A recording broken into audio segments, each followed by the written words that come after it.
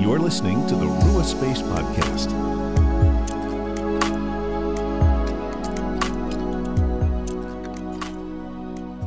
Hello, friends, and welcome to the Rua Space Podcast, where we help you make space for the Father, Son, and Holy Spirit in your everyday life. Today, I am excited to be joined by Kurt Willems, pastor, host of the Theology Curator podcast, and recently the author of the book, Echoing Hope: How the Humanity of Jesus Redeems Our Pain. Kurt joined the podcast today despite recently having back surgery, and he's currently working through that recovery, and so we're grateful he took the time to come talk about this new book, which explores pain and suffering through the lens of the life, the humanity of Jesus. And I really enjoyed this book and our conversation here today because Kurt takes us on a journey through his own story, sharing important questions and wrestlings from that journey, ones that I know that I have personally experienced myself, questions that I've asked, and I know that many others on this journey of life wrestle with as well. And he shares what he's learned along the way. And far from being a simple quick fix or a book of simple answers, Kurt offers us insight into a way that God enters our pain and the invitations of God in the midst of our suffering. So in this conversation, we begin to dig into some of the book, exploring parts that really stood out to me, and Kurt takes us on a mini journey into writing this book and gives us a peek into what it looks like for God to join us and what Jesus' humanity has to say, what it has to offer us in the midst of suffering. So friends, with that, let's jump into the conversation. I hope that you find yourself challenged, blessed, and encouraged by this interview discussion with Kurt Willems. Kurt, welcome to the Rua Space Podcast. Such an honor to get to talk with you today about your book, Echoing Hope. Hey, what a gift, man, to be here, to be talking about the way of Jesus and talking about formation. That's a spot I love to hang out in a lot. So I'm excited for the conversation. Yeah, and I really appreciate the angle that you come at here, because we talk a lot about formation and spiritual disciplines and such at Rua Space, but suffering and pain, I mean, that's something everyone goes through, right? And I don't know if the church always does a great job of equipping us or helping us sort of walk through what to do with our pain. So what brought you to this book? Why now? Why this book? Can you share a little bit of what it is and your journey to getting here? Yeah, absolutely. Very, very short answer would be I wasn't planning on writing this book. I wasn't planning on writing a book about pain.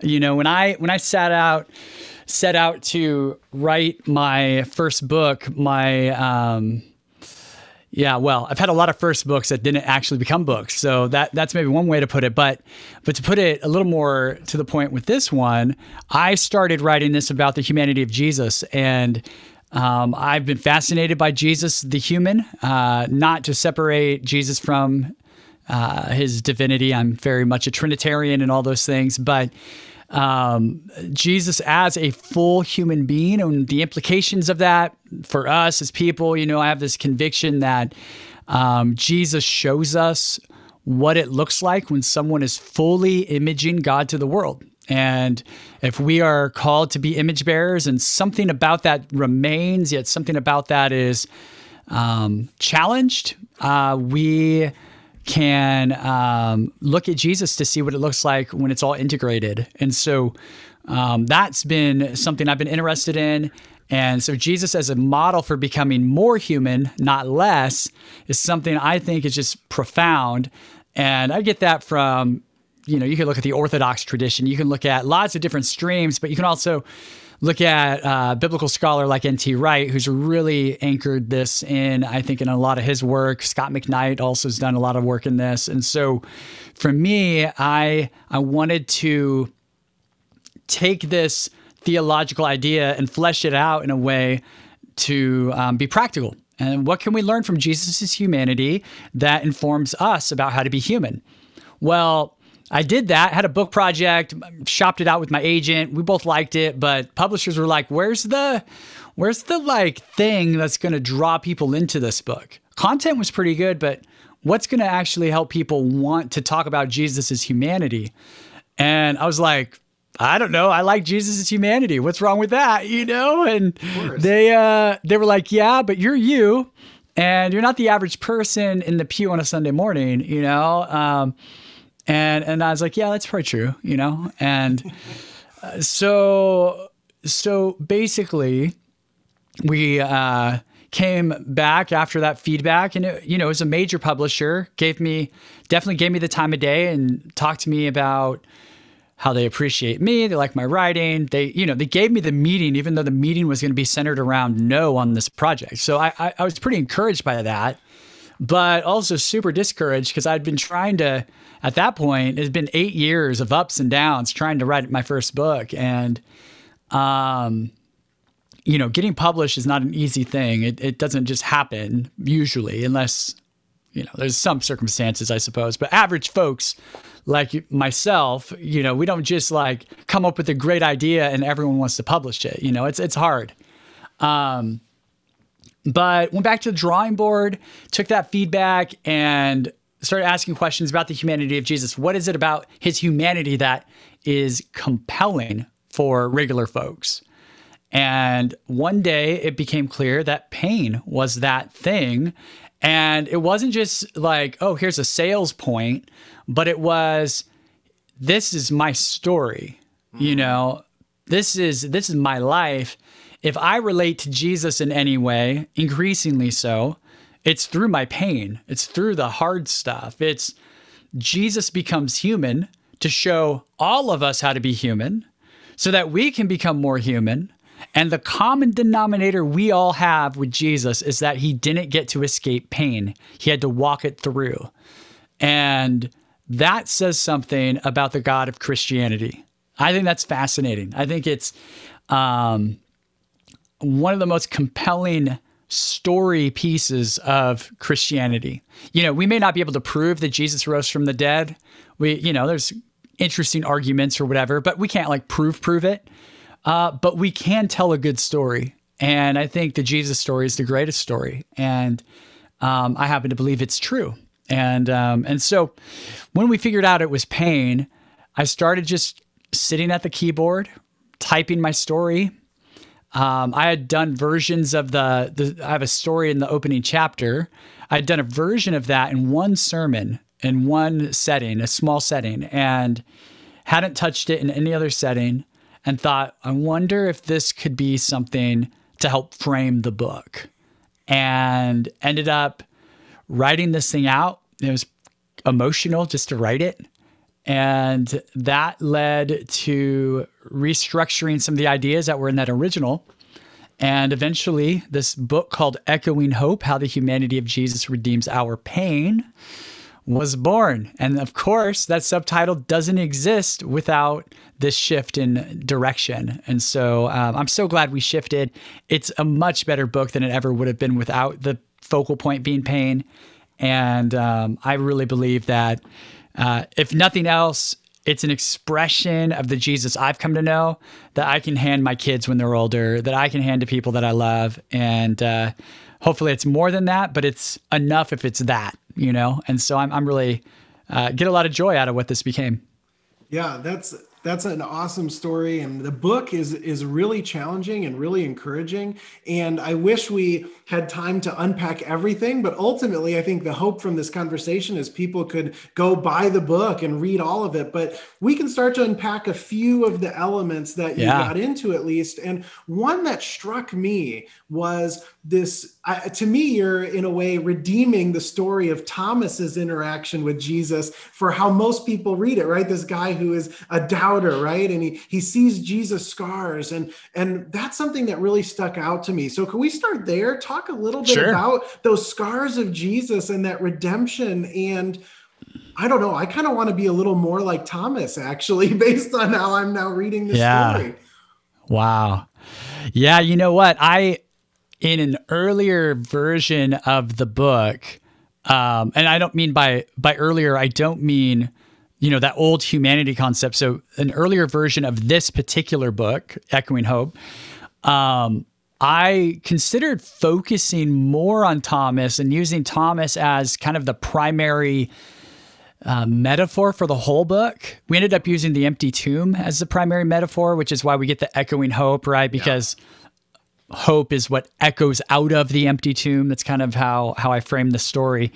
I think I made the right choice there, but that kind of just tells you how compelling I find Thomas. Thomas is like, look, I can't believe this thing until I not just see Jesus, but I want to see the fact that it's really Jesus. I need to see, the scars as the story goes.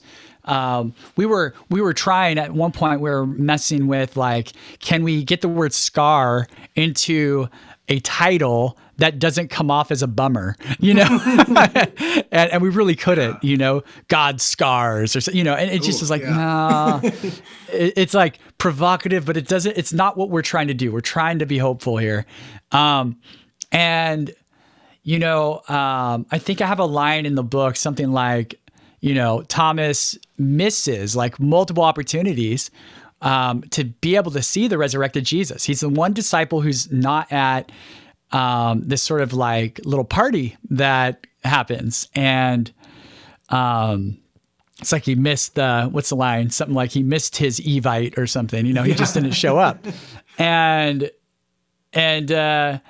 so what's fascinating is it takes him, and I'd have to go back and look. And by the way, friendly listener, you need to know something about me. I'm 3 weeks post-surgical. I had a major spine operation, spinal fusion surgery. So I'm partially medicated right now and super tired.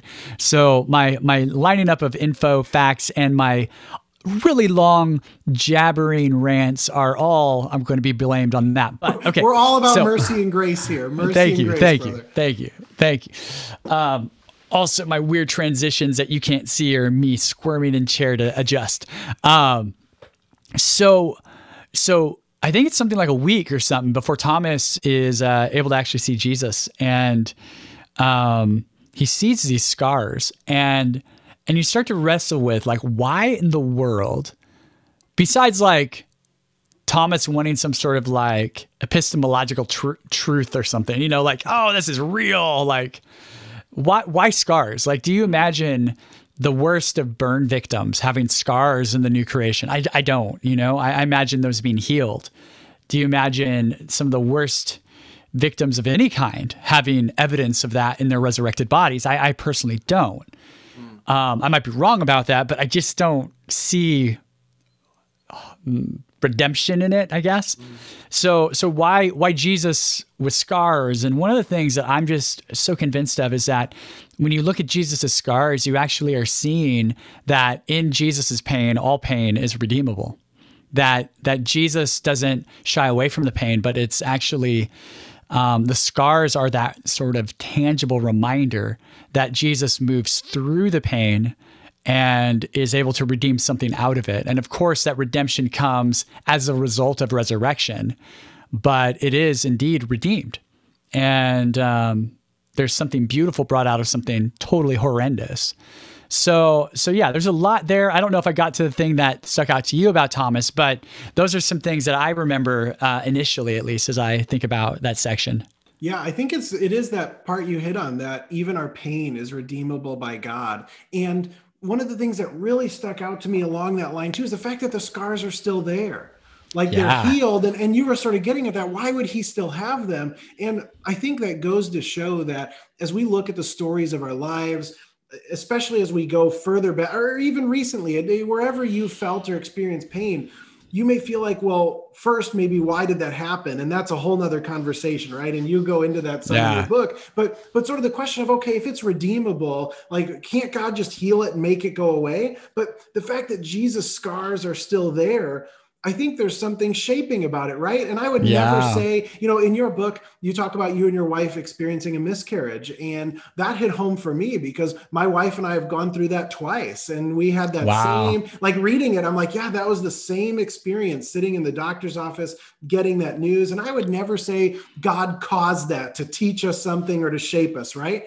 But on the other side of sort of bringing that to God and being angry and having the doubts and having the questions, God still used it to shape us. And now I don't think I'd want that scar to go away, if that makes sense. It's sort of like I actually am grateful for how it brought my wife and I together and brought me closer to God.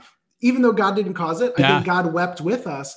There's something shaping and ultimately redeemable about that now we can go forth and offer comfort to people with that scar. Oh my gosh, that's so true. And the hard thing is, right?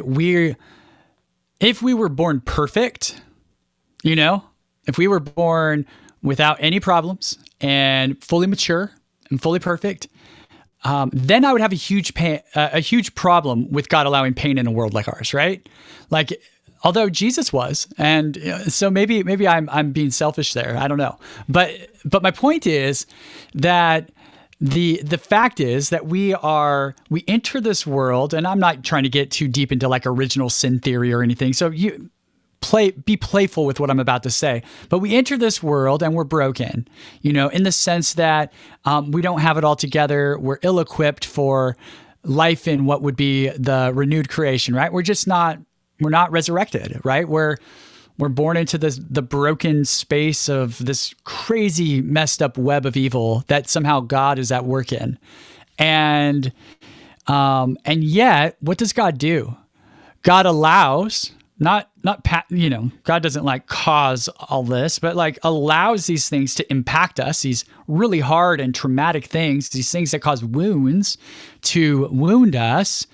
And in wounding people who are already metaphorically wounded by the brokenness that we're born into, we're actually set up to be healed. It's fascinating if you really think about it. It's a wound that heals.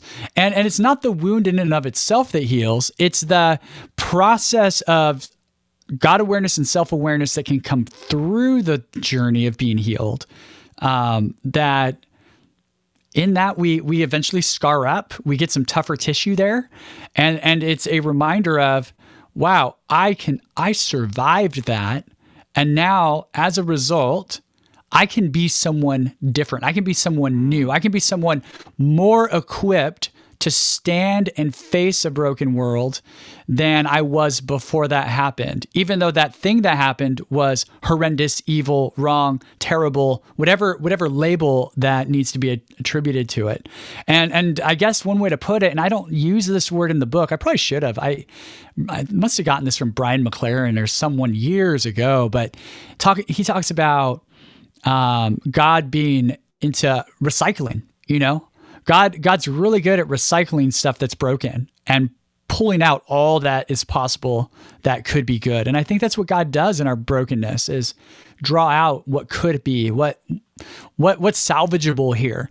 And that does involve, most of the time, I don't think these are absolutes, but most of the time that involves a person who is open to participation in that journey with God. God's not going to force that journey.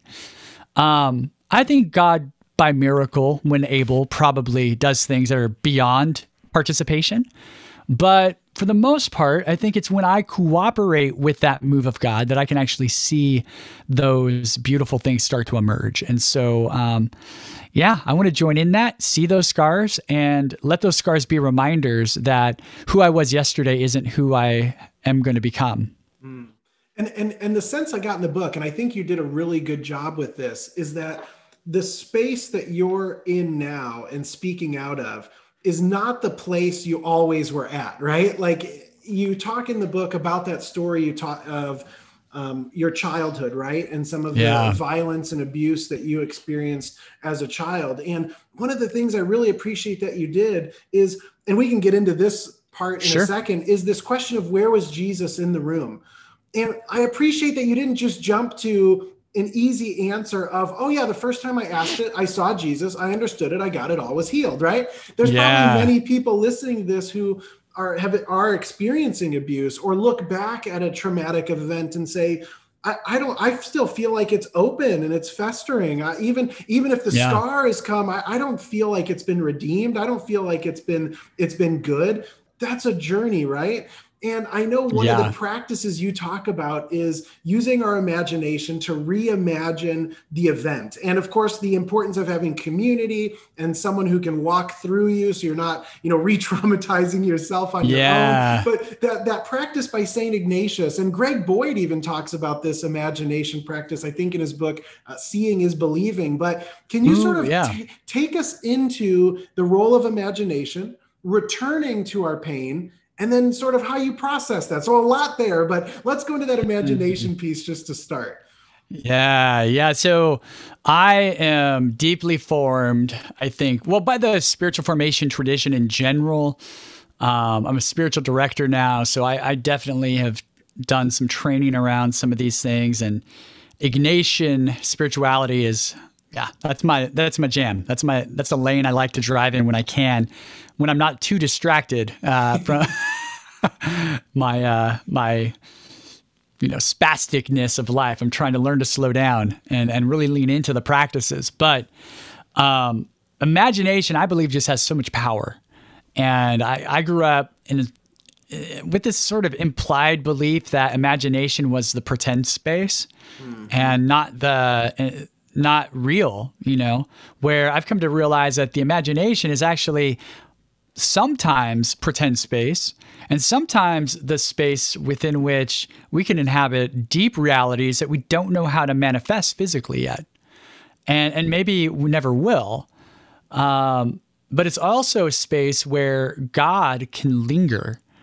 God, I believe that the Holy Spirit works in all parts of us, and the mind and the deep soul mind intersection, whatever that looks like in reality, where God is able to engage us at this fundamental level, I believe that's more true than a lot of things that we think are true.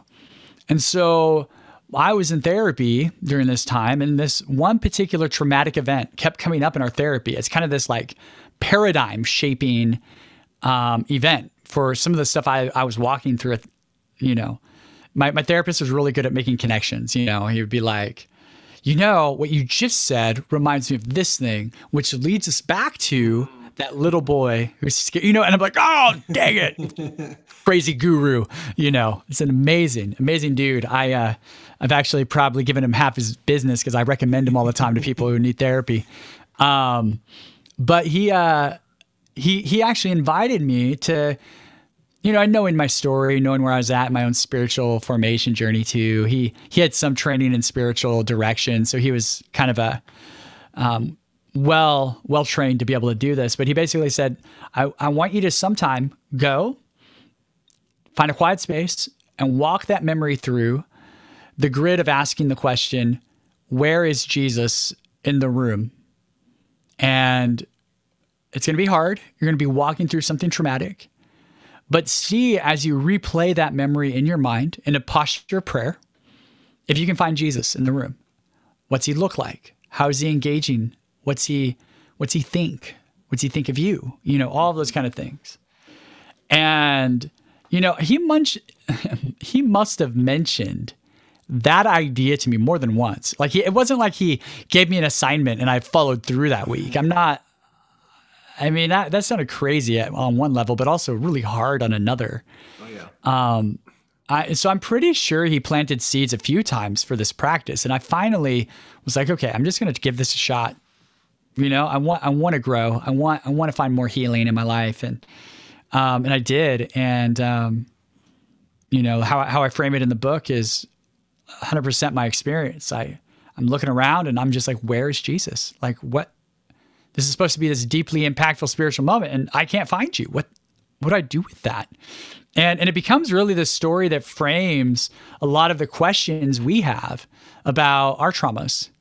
And I think, there's more to the story that I won't get into now, but there's a sense that we all want Jesus to be in the room in our most desperate times, in our most vulnerable moments. And I think that's beautiful, natural. I still want that. I still long for that. A lot of the time, what is true about the formation journey is we won't be able to find Jesus until much distance has passed between the pain or the trauma. Sometimes it's both pain and trauma. Sometimes it's just painful, the loss of a loved one, something really just emotionally heavy. But distance sometimes allows us to see the ways in which God was at work and we didn't notice. It's that practice almost kind of intersects with the practice of examine.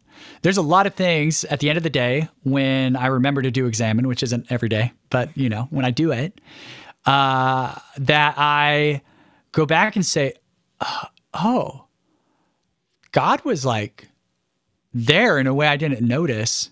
But now that I'm noticing, I find gratitude. I find a fresh sense of meaning, a fresh sense of purpose. Whether it was a consolation or desolation, I think is the fancy words that get used sometimes, right? Like whether it was like a high or a low, Jesus was there. And that can be amazing. And so that's what this imaginative prayer exercise that usually is applied to like a gospel story, imagining yourself in the gospel story. Are you Jesus? Are you Peter at the sea? Are you an onlooker? All these things that you might come up with. But applying it to your own text, your own, what hopefully we will frame as good news, our own gospel, but sometimes what we would like to frame as good news really doesn't feel that good. And that's okay. I think God can handle that. So was there a moment then, or was it the process itself for you to finally see Jesus in the room with you? Do you mind sharing, like, where is Jesus? And can you think of a moment, or was it just over time where you were realizing, oh, that's where Jesus was? Yeah. You mean with that particular story? Yeah. Yeah, no, it happened. So it's a bit of a spoiler alert, so I'll just give it, I guess. There's a significant space. It felt significant. I don't know how long it was, to be honest with you, but it was the same day. It was in the same prayer experience, but there's a significant gap between when I couldn't find Jesus and when Jesus eventually shows up in a very powerful way. And I think I'll keep that a little abstract since it kind of is part of the book in a way that I think will be, anyway, creatively, strategically told. But yes, it was during the same experience, but there's several minutes where I'm just sitting there frustrated. Like, this is so, like, why did I even do this? I want you to be here. Why aren't you here? And then, Jesus shows up and it's not how I expected. And I think that's so true about us as we process trauma and pain and sadness, that we want Jesus to be present, but it's often not how we want Jesus to be present or expect Jesus to be present. Because what we all want in those moments, especially in the middle of them, is the God who has a magic wand who whisks away all the dangers in our life. And that God it's not that God doesn't exist per se, but the circumstances of a free world where there are multiple, and I get into this in the book, I'm not going to try and do it right now too much, but where there's multiple forces at work, multiple intersecting free wills at work in our cosmos, all leading to this one moment that is hard for you or me. God has given the world free will and rarely interrupts free will. There might be a few moments where that happens, but it's fairly rare. Even in the Bible, it's fairly rare. Because God has chosen to allow this world to be free so that free people can freely not just choose God, but discover who they are in God without any kind of coercion, even if it were positive coercion towards happiness. And so God is certainly influencing. God is certainly active. Where free will gives God space, God will heal. God will do the miraculous thing. I mean, it's in the New Testament both ways. Like sometimes Jesus heals people, and then sometimes the Bible actually says things like he could not heal very many people there, like in Nazareth, right? So there's even biblical precedent for the fact that God doesn't always get what God wants. And so I guess I just kind of frame that and say that we want God to fix our problems in the middle of them. God, I think at the core, wants to do that too, when possible. But because that's not always possible, God does the second best thing, which sometimes profoundly becomes the first best thing in an odd way, because there's some deep, profound brokenness becomes redeemed, that comes out of that. It's kind of like your image of the scar actually means something to me now. It's that reaction after the fact.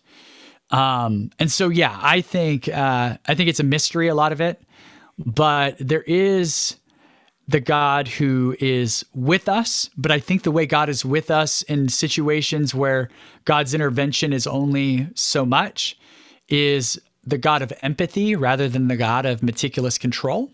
Mm-hmm. And I've chosen to say I'd rather have the God of empathy, the God who is weeping with me in the room, the God who is feeling what I feel, the God who is experiencing my trauma with me and having to hold it, along with the trauma of every free creature in the cosmos throughout history. Imagine that God who holds it all at the same time and then invites us to know the sufferings of Jesus. What sufferings are those? Well, it's the sufferings of the entire cosmos throughout history, plus the cross, right? So it's the empathy of Jesus is powerful because in Jesus's most challenging moments, he doesn't get to whisk away pain for himself either. Even when he kind of asks God the Father if that's possible, he doesn't. He chooses the hard road. And Jesus says, I chose the hard road so that you can know that I will choose to walk with you through your hard road. And I think there's something profound about that. Yeah, I think that's the beautiful part of the incarnation, right? Like Jesus joins us and is here. And it's not just about where we go someday when we die, right? As if that was the only reason Jesus came. But this fact that Jesus suffered. And, you go into Psalm 22, which I really loved how you interpret this question of Jesus, this cry of Jesus on the cross, my God, why have you forsaken me? And I really appreciate when people bring in a rabbinical understanding of how things were written a few thousand years ago, because this idea and this fact that biblical authors wouldn't always quote the entire passage, right? They would leave you in one spot and they would get clever with it sometimes. In fact, sometimes they would quote one thing and they want you to actually see the opposite thing. And until you see it, you think they're saying something completely different. And talking about Psalm 22, where Jesus uses this cry, but then we have to know the rest of the Psalm, right? To see the full part of what Jesus was saying. So can you take us into that Psalm a little and what that's meant to you in this book? Totally. And, it's really cool. This is based partially on a Good Friday sermon I gave like 4 years ago. And I'll rewind even further from there. I went to seminary and I had a buddy who also is called Phil. And he, this was his master's project, was this passage and its interaction with the Psalm 22, my God, why have you forsaken me? And what he masterfully did was a full-blown exposition of why the passage isn't about God withdrawing from Jesus, but it's actually about Jesus being the Father being drawn close to Jesus. And, we often hear, this is when God the Father separates from God the Son or turns his back. There's certain theological schools that would say this is the God actually inflicting punishment through forsaking the Son. This is how God the Father forsakes the Son and bruises the Son, to use some of the language. And my buddy Phil masterfully wrote, no, this is not that at all. And it wasn't the first time I'd heard the argument. I actually understood the argument before Phil did, so it wasn't like it was brand new revelation, but he wrote 30 pages on it, which I had not done. And so I was able to draw some of his best concepts for this Good Friday sermon that I did several years ago, like 3 or 4 years ago. And so when I came to this chapter, I grabbed that Good Friday talk of mine and I was like, oh yeah. And then I was like, oh, I'm pretty sure I got some of this from Phil. So I'm going to give him a credit. And so he's actually credited in the book because I you want to cite your buddies and cite your sources. So he did great work, and I was able to borrow a quote that he used and a graph that he used. I mean, such a good stuff. And here's the bottom line. The Jewish people, and I'm speaking as someone in the Second Temple time, the time when they return after exile and the time of Jesus, etc.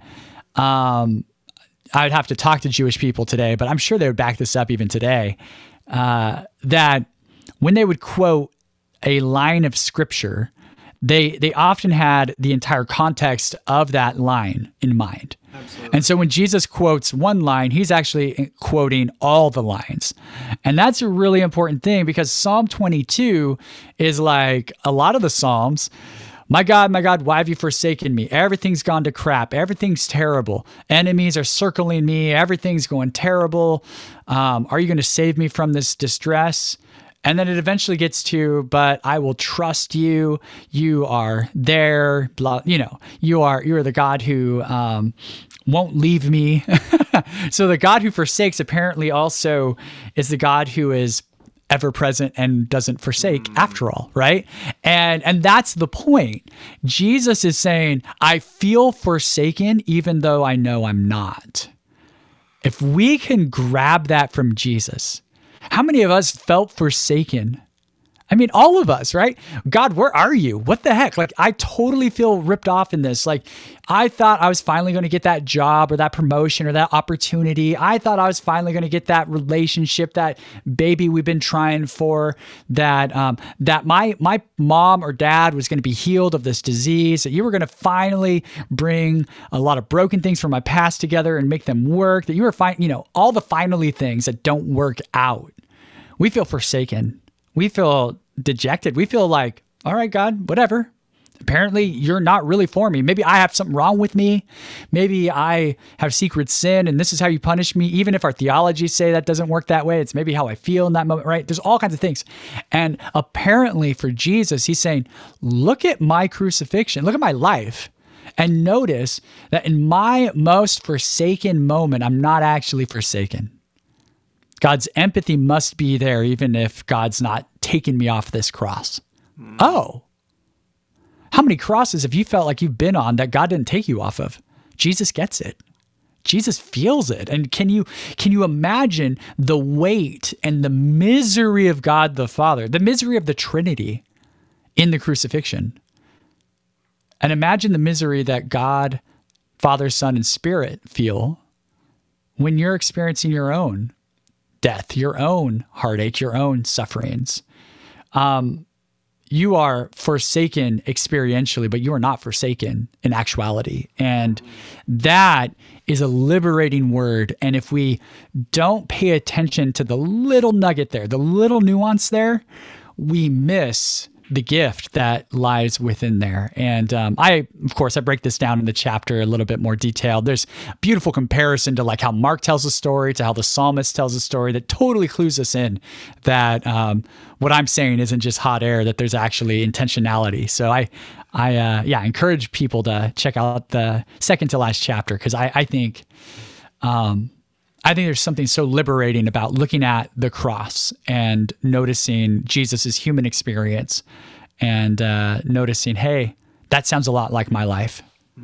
So good. So Psalm 22 might be a good one to do some Lectio Divina with, or memorization, or something to return to, because so much there. Well, Kurt, I could talk about this all day, but I think people should go read the book, and we've just begun to scratch the surface. But as we come to the end here, do you have like a final word of challenge or encouragement or insight for someone who's dealing with a past trauma, or maybe they're walking through it today and they're asking that question, where is Jesus in this?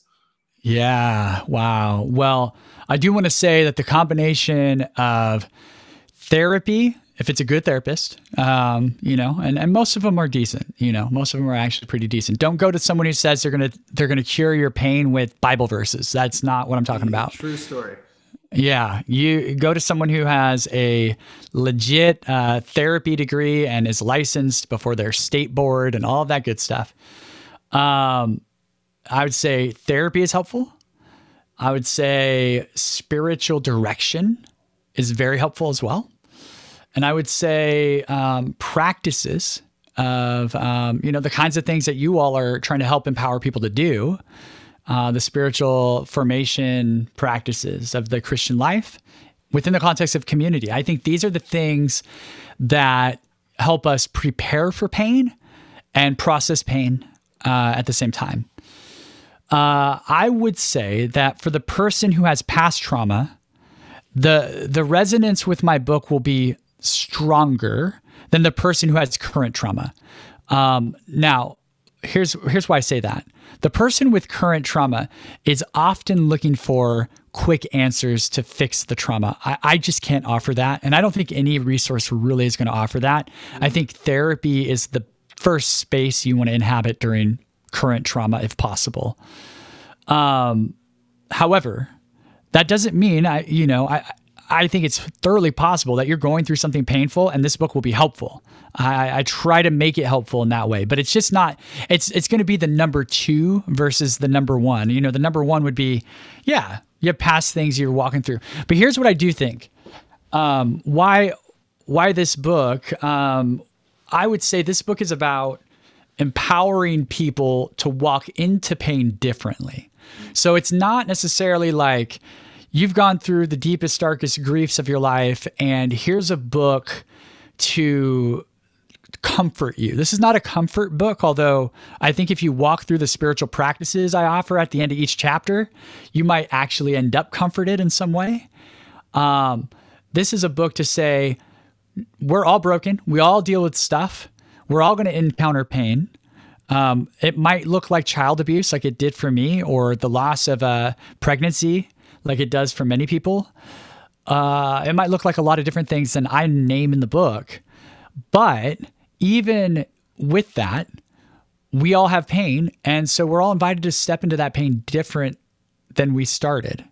And so I think Jesus models the kind of life that steps into pain differently. And so while the first part of the book is about our world's broken, here's what we know about the world. Where is Jesus in it? How do we even understand a sin-filled world like ours? The part 2 through 4 is just like life of Jesus. And I was going to say 101, but that probably isn't accurate because it's not just like a soft telling of the Jesus story by any stretch, but it's kind of my manifesto on here's a vision of Jesus who steps into a pain-filled world and his own pain.